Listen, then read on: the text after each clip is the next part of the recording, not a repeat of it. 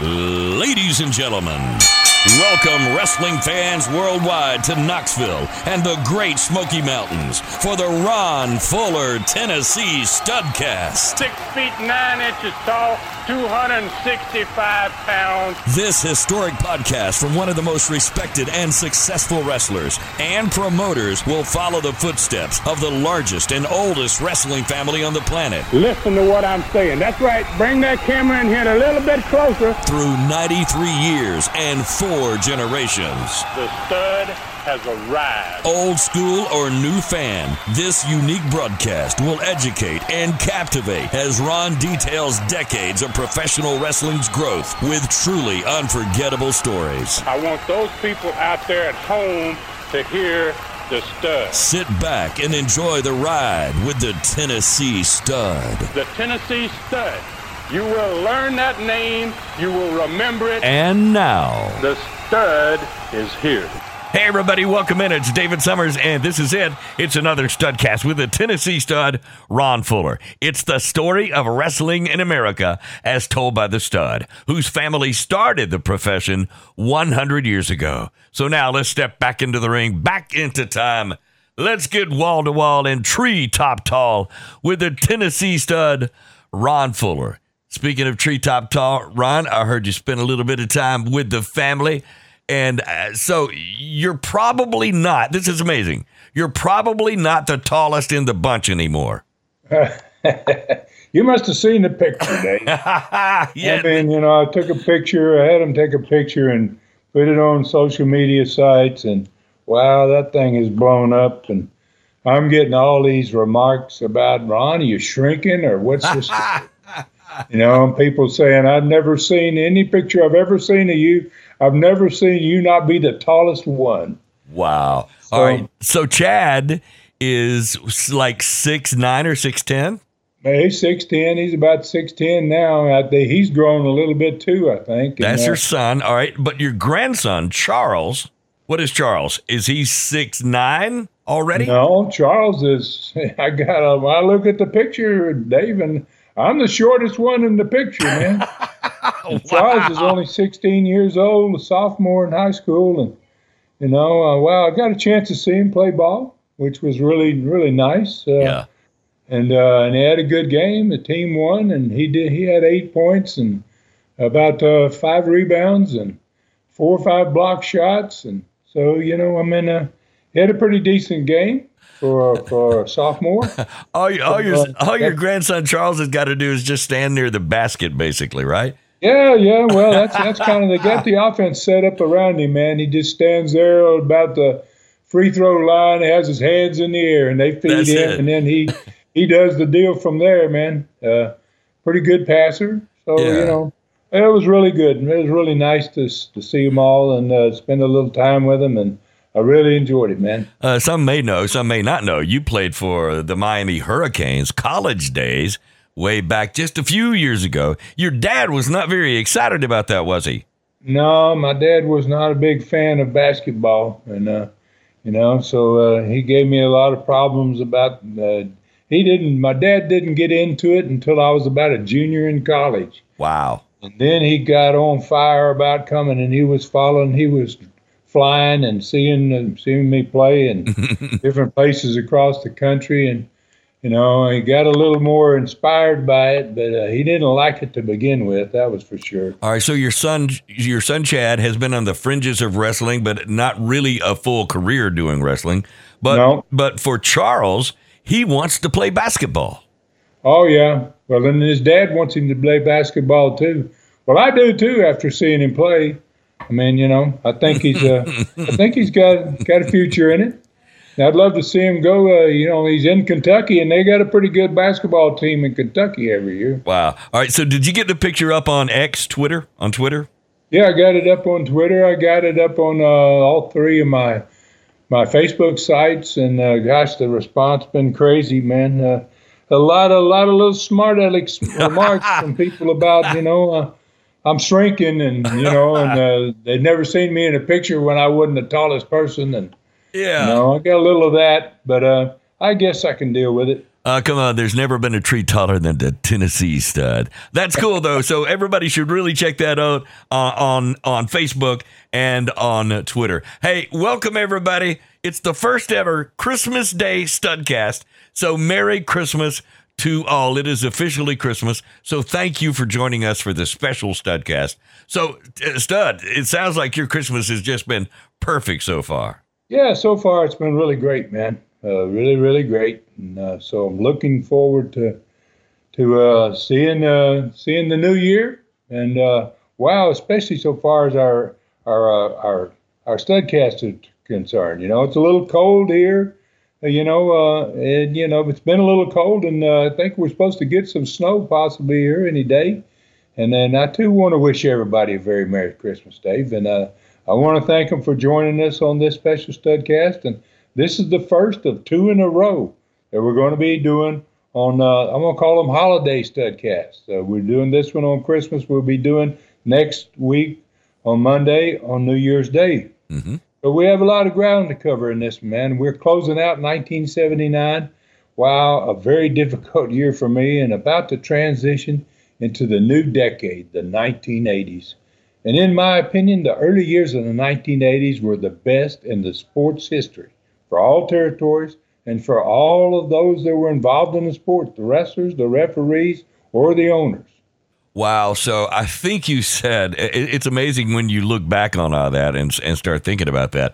I think at the end of the Studcast last week, you said that you would be doing a short recap of 1979 before we move into 1980. And I think everybody who was around at that point, I certainly do, remembers 1980. It was an unusual time, it seemed like. Oh, wow, for all of us, man. You know, and yeah, that's what I said. I did say that. And I'd like to say I look forward to talking about 1979, the end of it. But I don't, man, because it was such a horrible year. So everybody that's a Studcast listener is well aware of what a disaster of 1979 was for me. It brought the end of my Southeastern two-territory dream. It ended all that. And so let's begin this short recap. I want to do a short recap on the Southeastern Gulf Coast Territory at the start of the 1979. Actually, I want to do a little bit on both of them, man. So it began with a strong business in January for the Gulf Coast down there. Then we started sending some of our best talent into the Memphis territory. My father and Jerry Jarrett on that territory. My brother Robert, who was the Gulf Coast booker at that time, he went to Memphis as well. So it was it was okay with me because it was my father's territory. And they were really down and they really needed help. But it was kind of right here at the beginning of the year of 1979. I'm going to call it the curse, man. The curse really got my year off to a bad start. So I replaced my brother. Had to have another booker down in the Gulf Coast with Louis Tillett. And Louis was a very successful booker. He had booked for a lot of territories. He booked for the Florida territory when I went in there as a young guy in 1970. And Louis had worked for me and with me in Southeastern and my Tennessee territory in 1976 and early 1977. And down in the Gulf Coast territory, Louis struggled early on, man. Then he got a call, or somebody turned him on to a guy named Terry Bollea, an unknown talent from Tampa that quickly started to get over. And along with that wrestler, who was becoming known as the Hulk, he found a very strong Samoan Polynesian tag team, Alpha and Secret. Those guys were part of the Rock's family. They're Polynesian and related to the Rock. So by late summer of 1979, he went ahead and added Austin Idol to the territory, and he had made some really strides forward, man, from March of 1979 into the summer of 1979. In fact, he drew three very big crowds with the Hulk versus Andre the Giant, and an all-time Dothan record crowd in a high school football stadium in July of that year with the Hulk versus Harley Race for the NWA World title.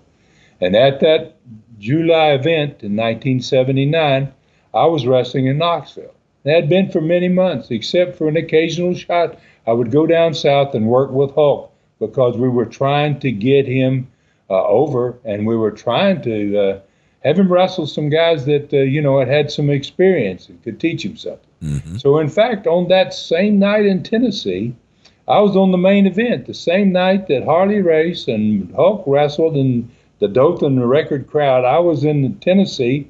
I was on the main event in Tennessee with Rob against Jimmy Golden and Norvell Austin, who had both just turned heel in an angle that involved actually my father. So at that Dothan event, the 1979 curse struck again. There were accusations of theft at the box office, payoffs not being correct, a great deal of problems that I could have probably dealt with and settled to everybody's satisfaction had I been able to be down there. So within a month of all the major stars that I mentioned, the Hulk and the Alpha and Sika and Austin Idol, Louis had, those guys that Louis had found and developed, they left the territory, and the business went down like the Titanic. Wow. Okay. So to me, a pretty comprehensive recollection of what was happening and what was happening to you in 1979 so far. All right. So, and being from Dothan, I remember you talking about this particular July event.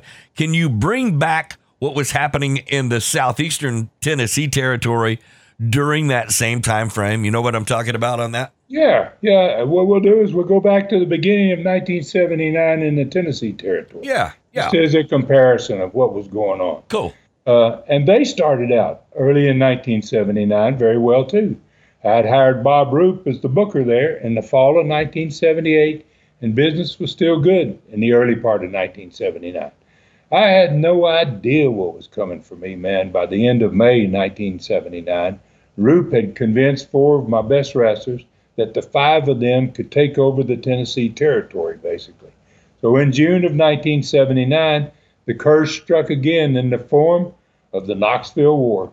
And that was, all about the future ownership of that territory. Who's going to win the war and who's going to own Knoxville? So in all my 18 years of wrestling, the Knoxville War was by far the worst thing that ever happened to me in the sport. Over the next 5 months in southeastern Tennessee, from June through October, the Knoxville Wrestling War did what most wrestling wars do. It basically killed one of the best territories in history. So the war dropped the size of our normal crowds by only about 25%, but that amounted to pretty much all of the profit from the business, right? So what had been a great territory before, before that 5 months of the war started, became one that no longer produced a profit as it had for the last 4 years.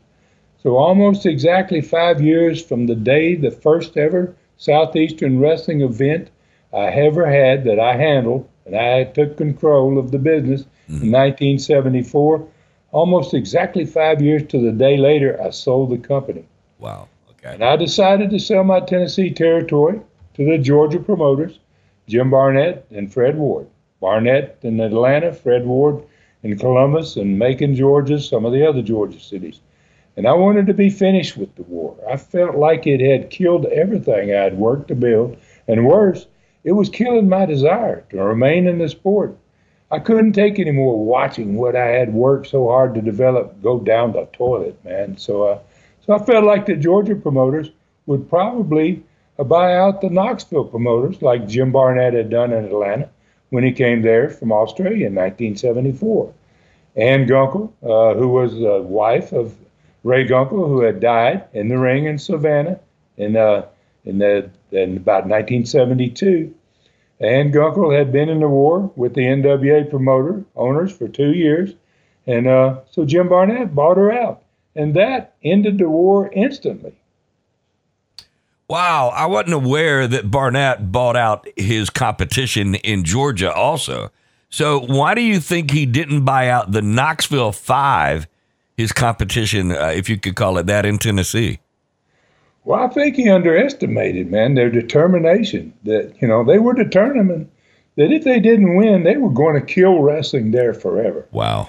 So all 5 of those wrestlers involved with All-Star Wrestling, they suffered financially too, because that they had been working for me. They'd been making a lot more money. And then I recently heard somebody say Bob Roop admitted losing at least $200,000 in that 2-year time frame. God, that's a lot of money, Ron. So shows that you made the right decision to sell, even though I know how much it must have hurt you to have to leave Tennessee. Yeah, I didn't lose any money. I got all my original money back. I got the same thing for selling it that I paid for when I bought it. It was the fans, basically, that were the losers there, man. For the next 5 years after I left, the business was dying. Barnett and his partner, they didn't make anything in the 2 years they were there. Then 2 years later, they sold out to Ric Flair and Blackjack Mulligan, who had a real connection with the Jim Crockett territory out of Charlotte, North Carolina. But they didn't make any money either, man. And in fact, I think they probably lost quite a bit of money. So the Knoxville Five, the all-star group that had left about the same time as Barnett, they gave it up. Knoxville had died for them too. They gave it up about the same time Barnett and his partner did, and sold out about the time Barnett sold out to the Carolina guys. Then the Knoxville Five, they could brag and probably did. They had accomplished what they said they would do. They killed wrestling in Eastern Tennessee and Kentucky. Wow. But it wasn't forever, thankfully. 2 years after, basically nobody ran. After Ric Flair and Blackjack Mulligan and the North Carolina people failed there too, nobody ran any wrestling at all in that area. And then 5 years later, we came back, man, with CCW Continental Championship Wrestling.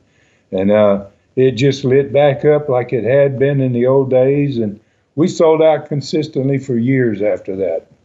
Wow, the Tennessee territory was gone at that point. So how did the end of 1979 turn out for your Gulf Coast territory and for citizens in the country as a whole in wrestling? Yeah, well, after the sale of Knoxville, there was a stream of incoming talent that were going to go down to the Gulf Coast from the Tennessee crew. They weren't staying because Jim Barnett didn't want but about 4 guys.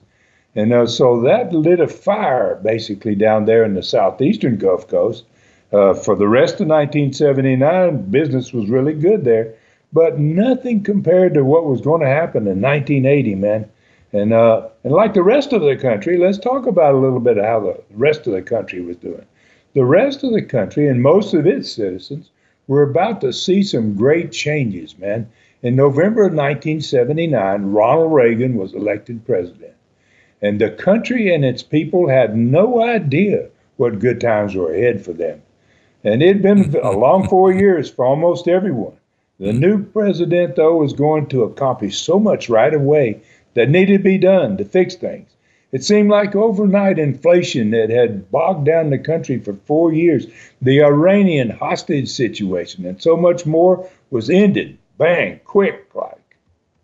And man, those were the pivotal things that happened at that point about the time that Ronald Reagan took over. So that's a great way to begin this Studcast right there, Stud. All right, so I knew you had a great card set for Mobile, Alabama on Christmas night, 1979, exactly 44 years ago before today, 44 years ahead of today. So how about giving us the card before we get to our break? Okay, I think it was a good idea. That'll work, Dave.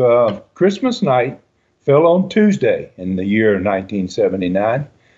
So basically, we're today exactly 44 years ago from the same date. Pretty amazing. That's kind of one of the reasons I wanted to do this on Christmas, because we're going to be talking about a Christmas card from 1979. And that Christmas card was something special, man. The opening match was between two baby faces. Roy Lee Welch was wrestling a great little wrestler named Ted Oates out of Columbus, Georgia. Joe Leduc had another handicap match. And last week he had defeated and he not only defeated, but he unmasked a 300-pound plus executioner, he called himself, who turned out to be Tony Peters out of Kingsport, Tennessee. So this time Joe was going to be taking on Tony Peters, and Tony Peters brought a good buddy of his, another good wrestler, out of Knoxville, And now he's going to have to beat Peters and Rick Connors, a guy named Rick Connors out of Knoxville. So the third match was for the United States Junior Heavyweight Championship. Tony Charles was defending against the great Mephisto, the man who put him in his camel clutch 1 week earlier, a week ago in the last studcast. And he did that immediately after Charles won the belt back from Norvell Austin. Smacked him from behind, got set down in his back, and choked him out just about with his camel clutch. Wow. So then the fourth match was for the Southeastern Championship, Tag Championship. The Mongolians, managed by the great Mephisto, were wrestling Jerry Stubbs. But Stubbs had been switching partners every week. He was trying to find the right combination to win the belts back that one time he and Rob had. So on this card, Jerry Stubbs chose someone that had been in Mobile and not been there for many, many months. And he was a youngster, guy named Eddie Boulder, that had improved greatly since he arrived with his best friend, the Hulk, months ago. He'd been gone. Hulk left. Eddie was out of the picture. And he had inherited the last name Boulder because that's what name the Hulk wanted to be called when he started wrestling. They wanted to call him, he wanted insisted, I want to be called Terry Boulder. Well, they didn't really do that much for him. They didn't listen to what he wanted so far as his name was concerned. Mm-hmm. So Jerry Stubbs was teaming up with Eddie Boulder to get another shot at the Tag Team Championship. Fifth match on this card was a continuation of the big feud between the two pros. And this time it was a Texas death match between the wrestling pro and the super pro. The main event was a 6-man tag. The Mongolian Stomper had gotten himself involved in the tag match between Rob and I versus Golden and Austin the week before. Stomper came down to help them out, and they were bringing in another mystery man for. We were going to bring in another mystery man for our partner. So we're going to have a 6-man tag for the main event: Mongolian Stomper, Jimmy Golden, Norvell Austin against me, Rob, and a mystery man. Wow, okay. That's a spectacular card right there, Stud. 2 title matches, a Texas death match, and a 6-man tag with the Mongolian Stomper teaming with Jimmy Golden and Norvell Austin against you, your brother, and a mystery partner. So that's pretty jam up right there. All right, so let's go to our break. This is a good time for that. When we come back right after the break, we're going to be talking about what a great TV show you've got ready. That's coming up when this Studcast on Christmas Day continues. Hey, Stud, on this break, I think it's a great time, and you wanted to do this specifically. It's a great time to say thanks to all the listeners, all the fans that hang in there with us week after week, and even on YouTube and even on tnstud.com for all these Studcasts and everything else that's going on. Yeah, we don't get to do it very often, and gosh, I really appreciate the fans I have, and they're pretty amazing how they've been hanging in here for years. We've been doing this for 6 years, and wow, just it's amazing. I can't believe it at this point. I just really appreciate everybody's continued support. Pretty amazing, like I said, and I really feel like it's a little bit special doing this one on Christmas because it's such a special day, and it's going to hopefully it's going to give people a chance to maybe get to their Studcast a little earlier than usual. Oh, absolutely. And, hopefully you've got time there at home to spend time with family and friends and the neighbors and that kind of thing. So if you hopefully do have some free time on your hand, Stud, you've got so much going on at tnstud.com. That's your home website. And then the same thing over on YouTube, Southeastern Rewind on YouTube, literally hundreds of hours of audio and video. We could really keep somebody busy over the holidays. Oh, yeah, man. I've been working hard. Tell you that. We put together a pretty good YouTube channel, and I think we got another surprise. I'm not going to talk about it much today, but we got another streaming channel that may be coming. That's going to be basically all mine, all my stuff, and I've never done one like that before, and so I'm going to be starting to work on that pretty soon. So Yeah, I put a lot of time in this and a lot of effort into it, but I love it. It's, it was my life for so many years, and it's still my life. I'm so proud that you have the opportunity to document this. And hey, let me mention this for folks that on Christmas Day, maybe you got money from Santa for Christmas Day. TNstud.com, that's the home of the Stud store. And Stud, you got a ton of stuff on there. You got T-shirts, you got your even autographed if you want it, your book Brutus, and you've got 8x10 photos on there, and plenty to do at TNstud.com. Yep. Still got T-shirts, man, for $15.99. I don't know where you can buy that anywhere. There's still some of those available that were on sale for Christmas, and I'm just going to leave them at the same price. And people are welcome to go and have a look at it. And I just like you say, I think I'm almost got too much going, Dave. I might have to start thinking about chopping it back a little bit. Yeah, you're probably going to need one of those long winter's naps before this thing is all said and done. Hey, listen, thank you again, Stud. Thank you for everything that you do. And then for the listeners, the fans, everybody, listen, I'm just humbled to be a small part of what we do here. And hopefully what I do facilitates getting the word out on your behalf. But listen, Merry Christmas, everybody. And 1 week from today, New Year's Day, will be the next Studcast 1 week from today. I hope you can check it out. And thank you again for listening to this one and all the ones that preceded this one and everything else that's going on. All right, so Stud, as we get into the second half here, after hearing that Christmas card, that Christmas time, nighttime card, I can only imagine what was on the TV show promoting that special Mobile, Alabama event. Tell us about that. Well, the TV, man, was just as special, man, and loaded with stars and surprises as the night of matches that occurred on Christmas night. So it ended up with Rob and I in a tag match. But the end of this wrestling show ends with me and Rob. We're in the tag match on the end of the show. But let's jump back to the opening here, which was with the great Mephisto and his tag team champions. And one of them was the TV champion, the Mongolian Stomper. And at this point, he was also the new Southeastern champion as well. He had beaten Bob Armstrong the week before in a loser leave. So it was the first time in Southeastern history, either in Tennessee or in the Gulf Coast, that any wrestler had owned all three of those titles at the same time.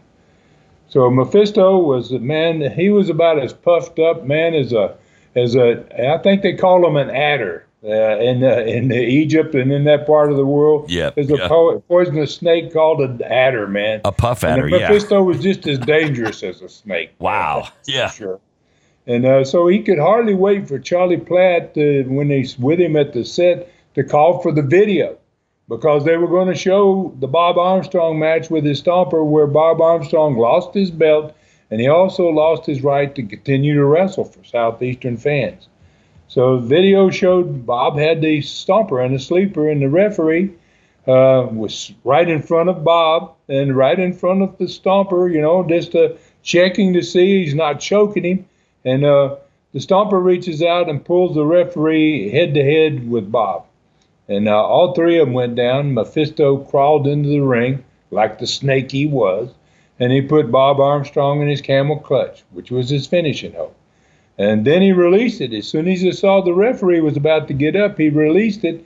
He turned Bob Armstrong over on his back. He pulled the Stomper over on top of him, and then he shot out of the ring. The referee never saw him. Bob was counted out, and it was a loser leave Southeastern match to a dead silent crowd. I heard that I wasn't on there. I wasn't on these cards, so I didn't get to see exactly what had happened. But I can only imagine when fans realize that Bob Armstrong is going to lose here. The crowd, I had a couple of wrestlers say, Ron, the crowd went totally silent. They couldn't believe what just happened. So the two Mongolians standing behind Charlie and Mephisto at the set at that point, they started to celebrate, man, slapping each other on the back and smiling from ear to ear. And the studio crowd, they were booing. And so Charlie invited Mephisto and his tag partners to stay with him at the set. because they were about to get their first look at the next tag team that was going to be coming after their belts. So Jerry Stubbs, like I'd mentioned earlier, had no success in winning the tag belts back with Kevin Sullivan or Robert as a partner. So he gets himself a new partner, Eddie Boulder. And Eddie Boulder was a lifetime friend of the Hulk, man. And he was also from the Tampa area. And years later, Eddie Boulder is going to become a big star in the WWE as Brutus the Barber Beefcake. Yeah. So the fans had only seen him in a few matches months ago when he arrived with the Hulk. So he was even more muscular now, and than he had been when he left. And it didn't take long for the studio crowd to realize he was also a lot better wrestler. And they went nuts, man, when he got in the ring. The first time he got in the ring, he not only beat the heck out of both people, but he won with a submission. He never tagged out. I mean, so Mephisto was not impressed, though, or concerned that his tag team was going to be defending against the two guys they just saw. So Mephisto had nothing to say about Boulder. But he did say to his team, that they need to get rid of Jerry Stubbs as soon as possible. Yeah. All right.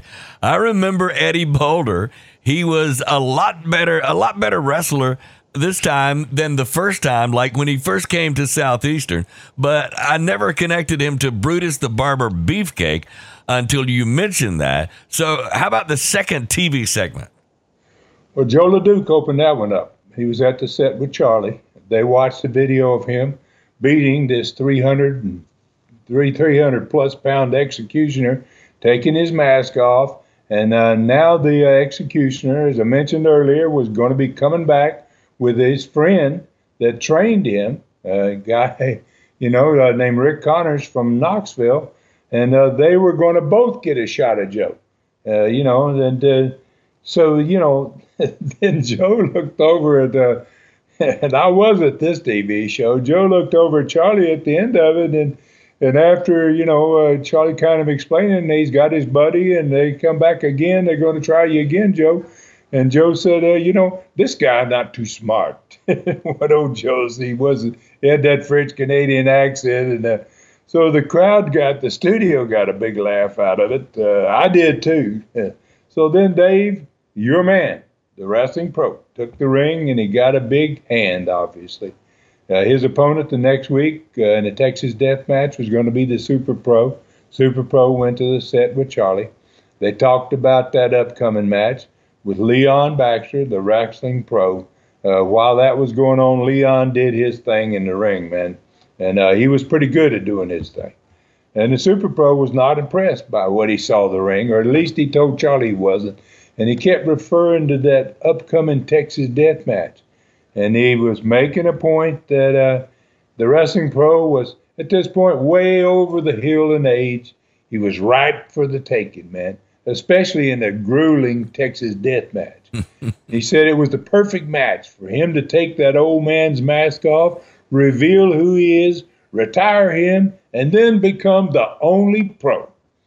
And it was possibly, probably a good thing that the wrestling pro couldn't hear what was being said, what was going on over at the set, or, said about him being old and over the hill and not going to be able to handle a Texas death match. Because knowing the pro, he would have left the ring and come and gone after the Super Pro right then. The wrestling pro didn't take nasty comments lightly, that's for sure. And one thing I knew about him was he was not a man of many words. It seemed like he did all of his work in the ring, and let that do the talking for him. But this Super Pro was really beginning to look a lot more dangerous, maybe than anyone thought when he arrived. So how about the personality profile? What was up on that? Okay, so Rob and I joined Charlie, man, when they brought out the profile chairs. We had a profile chair each, and it was one of the most interesting profiles. This is going to turn out to be, I think, one of the most interesting profiles in Southeastern history. We're going to watch two videos in the course of this profile. The first was what happened in Mobile, the Wednesday night before this TV show. It showed the Mongolian Stomper coming down the ring at the end of Rob and I's tag match with Jimmy Golden and Norvell Austin, and the Stomper attacked me from behind. And the Stomper getting involved was the reason we basically asked for the upcoming six-man Christmas night tag. So the three of us, discussed that, Charlie and Rob and I, about after being gone down there for a long time. I planned on, we had planned on the mystery man in the past tag match as a surprise for fans and our opponents. In the last tag match, Rob was in the last match by himself, and nobody knew who the mystery man was. So I reminded Charlie how the TV show ended the week before. It ended up in a wild fight because everybody came out and got involved in this. And so after Golden and Austin attacked Rob in the ring, he was by himself. All hell broke loose in the studio. And so I was the mystery man. And I was forced to come to the ring at that point and let everybody know who Rob's mystery partner was, because Rob needed the help. A lot of guys couldn't get into the ring. They got pulled back from the ring. So Charlie kind of apologized for what happened the week before. I told him it was all right. It was in no way his fault, obviously. But Rob and I, I told him, but me and Rob have talked about this mystery partner idea a little bit, with Charlie. And from our team, in this upcoming six-man tag, and we've decided, Charlie, that we don't want it to be a mystery. We want to introduce the man right now. So the studio popped, and Charlie asked for someone to bring another chair to the profile set. So then out of the dressing room came our father, Buddy Fuller. And the crowd cheered, but not as loud as Rob and I had expected, because it was the first time in Southeastern Gulf Coast history that my dad had been on a TV show. We never thought about it, but he had not been on a television show ever since in that first year, or close to 2 years at this point. So Charlie, being a consummate pro, though, and knowing many fans wasn't going to recognize who Dad was, he started to explain to everyone that our father was a living legend in this part of the country, that he was the main event wrestler against Mario Galento in one of the most famous matches in Alabama wrestling history, and it occurred in front of one of the largest crowd in the history of the sport. And then the studio responded again, this time with a little bit more appreciation. And Charlie welcomed Dad, and my father thanked him, and he said something nice about the studio crowd. And so, and I said earlier that I thought this was going to be an extremely interesting profile, and it's right here where it kind of becomes that. So there was another reason for us to pick our father as a partner in this match. We had never before seen, and we had a video that had never before been seen in Alabama. And so this video was going to show the real reason we wanted our father in this match. And there was another one of those tremendous videos from the Tennessee territory. This night that it was recorded on was July 6, 1979, in Chilhowie Park, to be exact. And it was a no disqualification Southeastern Championship match. It was me and my father. We were the champions at that time, defending for the third week in a row against Toru Tanaka and Mr. Fuji. Mr. Fuji and Tanaka were managed by Gorgeous George Jr. And this time we had a manager of our own. And it was, at that time, the very popular, wow, fans loved him, Jimmy Golden, my cousin, and my dad's nephew, right? He was our manager that night. So Charlie had never seen any of this, and neither had anybody else that were watching in the studio on all the monitors. And he was blown away that we had this footage, and he didn't know what to expect, just like they did. So I let fans know that this was the old Jimmy Golden that they're seeing in this video, at the beginning of it anyway. And then a family member had, he was a family member that at that point had never done anything like this before. So I told them this was the night Jimmy Golden changed his career and his life. So the video opened with a shot of Chilhowie Park Amphitheater. It was sold out, had over 6,000 fans in it. It was very effective shot, man. It really made that place look good. And then the match started, and he nailed my father. from behind, and he put the boots to Tanaka and Fuji, and then Golden, knew my father had a bad back, he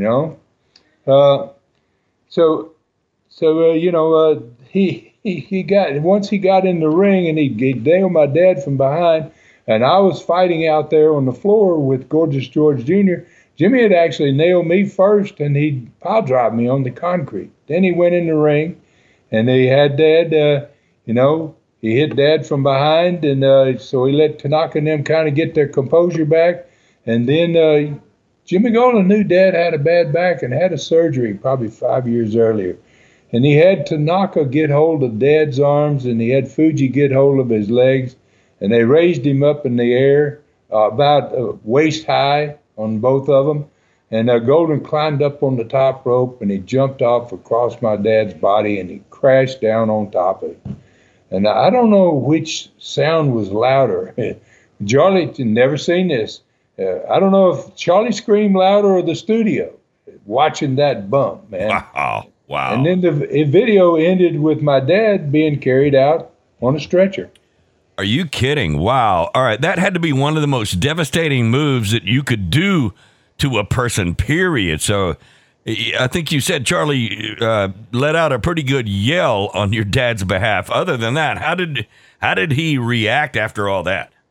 Well, he said something about, he says, I'm glad I got to see this. He said, I had never known what Jimmy Golden did. I never knew Jimmy Golden did this stuff. And, and he goes, so I finally found out why Jimmy Golden ain't the nice Jimmy Golden he was before. So then Robin asked Charlie if we could add one more wrestler to our upcoming tag match, the last match in the show. And, and he said, well, I don't know. He kind of fumbled around because he really wasn't expecting. And so I said, we got a guy, man, who has not been in the ring for a while. And we need to get him a warm-up match, and before we turn this guy loose on Golden Austin and the Mongolian Stomper, we want to get him a little warm-up match. So Charlie said, well, absolutely, and he announced, okay, we're going to have a 6-man tag instead of a 4-man tag on the last match of the day. Oh, cool. We'll take that. All right, so you really weren't kidding about that being one of the best personality profiles ever. That kind of topped it right there. All right, so how about the third TV match? Well, the United States Junior Heavyweight Champion Tony Charles was the great Mephisto came to the set. Charles was in the ring, and he insisted to get to watch this match and to comment on the guy he called. I think he called him a European infidel, and he said, and Tony didn't hear him. And Tony didn't care, man. He was sending his unlucky opponent skyward, man, in the ring. He was hitting him with throw after throw, Tony called him. And so Mephisto, he bragged about being the World Junior Heavyweight Champion for 2 years. He said he really wasn't interested in being the lowly United States Junior Champion. But he said since the stupid Englishman got mad at him and he offered to give him a title shot, he goes to Charlie, because I might as well win another championship while I'm here in this deprived part of the country, in this part of the world. So Tony finished off his opponent, and then he motioned for the Arab to come on into the ring. Well, Mephisto, he put him down, man. He gave him an arrogant flick of the hand like, you mean nothing, on his way back to the dressing room. All right, so I guess it was time for the 6-man tag on TV. So that must be why the title of this studcast, number 330, is Christmas 1979 Fuller's Fight. Yeah, we're kind of in the position here, man, where we got into this 6-man tag. And, we've got Golden and Austin that been screwing with us for a while. So that title, was going to come true 4 days after this TV show on Christmas night, 1979, when we had that 6-man tag. So this TV match was all about introducing our father to the Gulf Coast fans. And my dad loved the fact that we were going to let him have a big portion of the match. And so, he had some young punks in the ring, and he was going to teach these young punks a lesson, man. He's going to give them a wrestling lesson. And in the process, he was going to make them all look like fools, and that's exactly what he did in this match. Looked like this match looked like more like instead of it being the Fuller's Fight that we just used as the title, this was going to be the Fuller's Fun before the Fuller's Fight. So Jimmy Golden, Norvell, and the Mongolian Stomper came uninvited to the set with Charlie. As soon as we all got in there, and Golden had to have his moment to respond to the remarks that had been made about him during the personality profile. And he told Charlie, he said, Charlie Platt, I want to tell you a quick story of why I hurt Buddy Fuller last summer. So here was his story. He said, Charlie, I got in a little trouble with the law. I was 16 years old.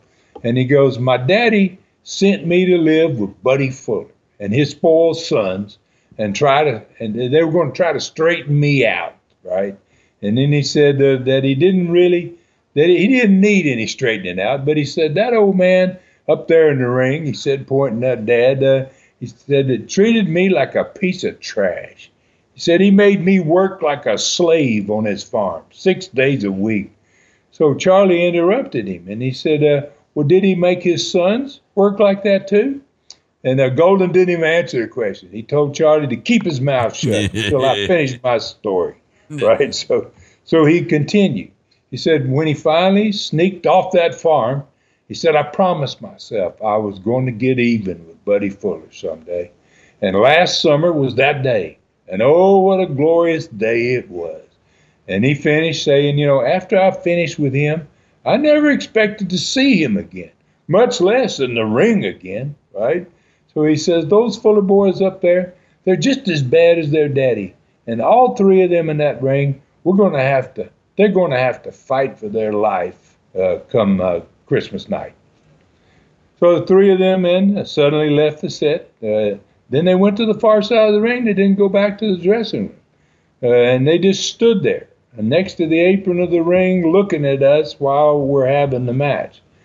And then Joe Leduc came out of the dressing room, and he came and stood in our corner. And he was just staring down the Mongolian Stomper. People didn't know what Joe Leduc was there for. None of this, nothing much has come out of this yet. So the studio audience, Charlie Platt, and the three of us, we're getting ready for another brawl, man. There's the three of them. They're standing right there, man. They're going to come, right? Like the one that ended up the show before. But then suddenly, man, the great Mephisto, he came running out to get the Stomper. Took his Stomper right back in the dressing room. About the same time as Dad hooked another victim in his famous Fuller leg lock. And as soon as the Stomper left ringside, Joe Leduc went right back to the dressing room. But Golden and Austin stood there at ringside until we left the ring, till Dad won the match, they raised our hands, and we left the room. All right, so there are some things going on between quite a few wrestlers that's kind of getting to the boiling point, obviously, in some cases, that really have not been explained. But I know better than to ask questions at this point. That's a tremendous TV show that you just knocked out right there. So what happened on Christmas night, 1979, down in Mobile, Alabama? Well, the night got off to a great start. Roy Lee Welch got a win over Ted Oates. But, wow, it was a wonderful babyface match. I watched it. Those guys really, really wrestled the entire match. Fans applauded real clean wrestling. You don't see that much. You don't see that at all anymore. That's a lost art. There's no matches like that anymore. So Joe Leduc kept his love affair with the crowd going, man. He beat both East Tennesseans. He took care of the guy from Kingsport, the executioner, Tony Peters. And he also beat Rick Connors. And at the end of the match, he piled one of them on top of each other, and he covered them both for the pin. So he really did it right.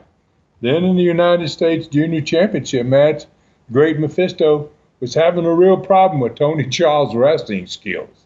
He had never been in there with a guy that could do the stuff Tony did. So to compete, when Tony was really close to beating him and to save himself, when both guys were fighting on the ropes, he took something out of his tights. This was pretty cool, you didn't see this type of stuff very much.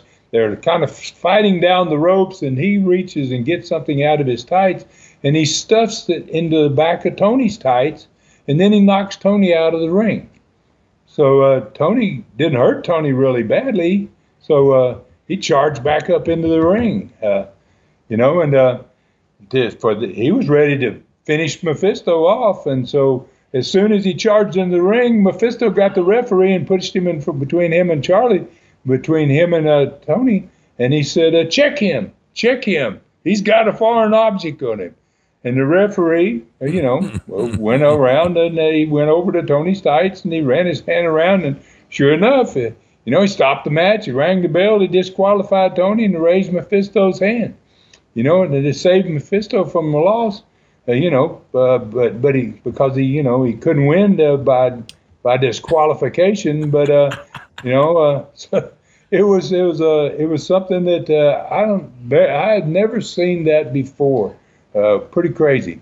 Yeah, I bet the fans had never seen or heard of one like that either. So pretty smart of Mephisto, I guess you would say, to keep from getting beat in the middle of the ring. He planted an object on his opponent and then made the referee find it. That's brilliant.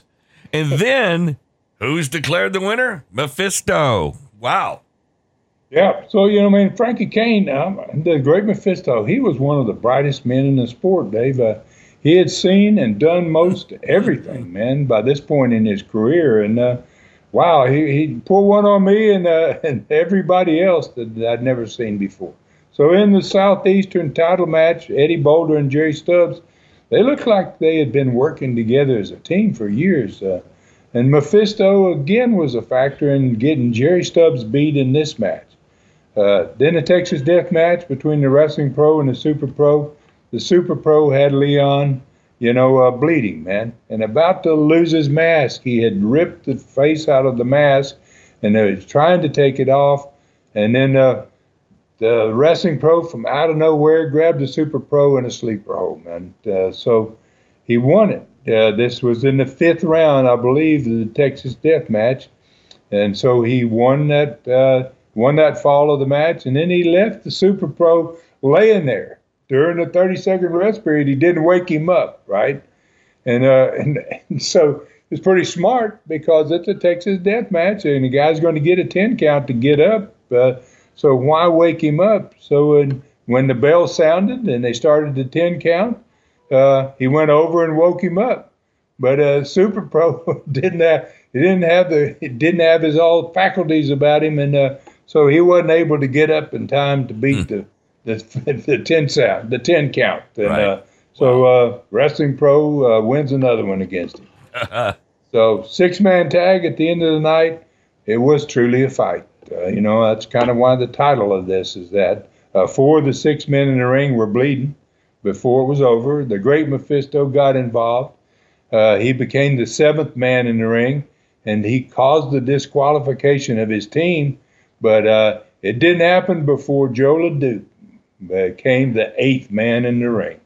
And he went right straight after the Mongolian Stomper. Wow. The great Mephisto got his champion out of the ring as quick as he could and ran him back to the dressing room. Wow. That's a great night of wrestling, and I always remember the ending because if you were still talking about it when you got out to the car, that was a big night of wrestling. And still talking when Dad cranked the car and headed on down the road. All right, so this was really the beginning of Christmas week when you've been saying business would start to take off. So how did the 3 major markets there in Southeast Alabama do? Well, all 3 major markets, man, had the same card as Mobile and Montgomery. Montgomery and Dothan had that same card. Montgomery, which normally ran on a Monday night, it had to be moved because we were going to run in Mobile on that Monday night. So it got moved to a Saturday, which is a great night, right? So that helped it even more because it was on a weekend. So it set a new record, almost a total sellout of the Civic Center. Had almost 4,900 fans. Dothan had 5,200 fans. Mobile's Expo Hall was packed at 5,500, and there was a lot of people turned away. And then the 3-city total for that week was 15,600 fans, more than 5,000 fans larger than the week before. So if we added the other 3 cities that ran that week, which was Pensacola, ran on a Sunday, Panama City ran on a Thursday, Crestview ran during the week. The 1 week total for the entire territory was 24,600 fans, starting on Christmas, the week of Christmas night, far larger than any week in southeastern Knoxville history. Wow, that's pretty incredible. Almost 25,000. That had to be close to, if not, maybe the best week so far in southeastern Gulf Coast history. All right, I know you wanted to spend a little bit of time talking about the next Studcast when we get to this point. So I think you said it was going to be another special one and released 2 days early, as this one is. That's going to be on New Year's Day. We mentioned that earlier. Yes. So, the next one, obviously, is going to be on Monday, New Year's Day, January 1st, 2024. And I'm going to be doing my first ever. I have been mentioning this for the last 2 or 3 Studcasts. I'm going to start doing these Studcast lessons. I'm going to start teaching listeners about all kinds of wrestling subjects. And I'm going to break each one down into smaller pieces so that fans are going to understand how and why things did and sometimes didn't work out. And I want my fans to be the most knowledgeable in all of wrestling. I'm going to give them an education in the sport that will only happen here on my Studcast. So I'm going to start on the next Studcast. And the first subject is going to be the disaster.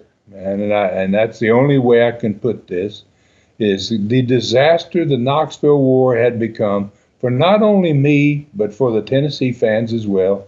And we're going to be discussing in the next Studcast the terrible transition that the Georgia promoters made after my sale to them, which they were more responsible for anyone as to why it didn't work. And I'm going to explain how Tennessee fans in 1979 were not properly considered by the new owners, and how, in my opinion, the new owners buried themselves because they really got started before they ever really got started. So hopefully our Tennessee fans are going to love what is happening now down here on the Gulf Coast and consider it an extension of their Southeastern from 1980, all the way up until Continental Wrestling is going to return there to Tennessee 6 years later. So next Studcast is going to also take us into the 1980s, and the greatest and at the same time, the most devastating decade in the sport's history. No doubt about it. Starts out wonderfully. By the time the 80s are done, so is wrestling, basically. So our focus was on the first week of January. We're going to focus on the first week of January 1980, down in the southeastern Gulf Coast territory. We'll be back in Mobile, but this time we're going to be in the beautiful, round main arena that holds 10,000 fans with a card designed to pack it. So it's going to feature a 2-ring triple chance over the top rope battle royal with $10,000 going to the 2 winners. And the first time fans in that part of the country were going to experience Joe Leduc and a Mongolian Stomper encounter. I tell you, this has been a fun Studcast on Christmas Day. I think a lot of folks have really enjoyed this, especially on Christmas Day. And another reminder, next Monday, 1 week from today, New Year's Day, January 1st, 2024, we're going to do another special Studcast. After that, we go back to the regular Wednesday releases. So don't forget, 1 week from today, New Year's Day. We'll be wishing you Happy New Year's 1 week from today. So in the meantime, thank you for being with us on this Christmas Day. Hey, you can find Ron on Facebook at Ron Fuller, the Tennessee Stud. Like and follow him there. Automatically become friends with a living legend. Simple to do. Same thing on Twitter, also known as X. Find him at Ron Fuller Welch. Follow him there on X. Check out the fantastic website at tnstud.com. This Studcast is going to be there with every Studcast ever done.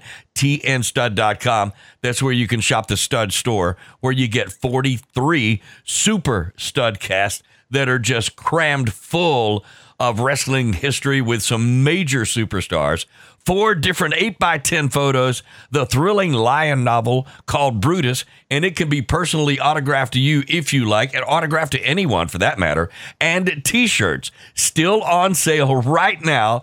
Only $15.99. Maybe you got a little bit of cash for Christmas. This would be perfect for that. Free shipping, by the way.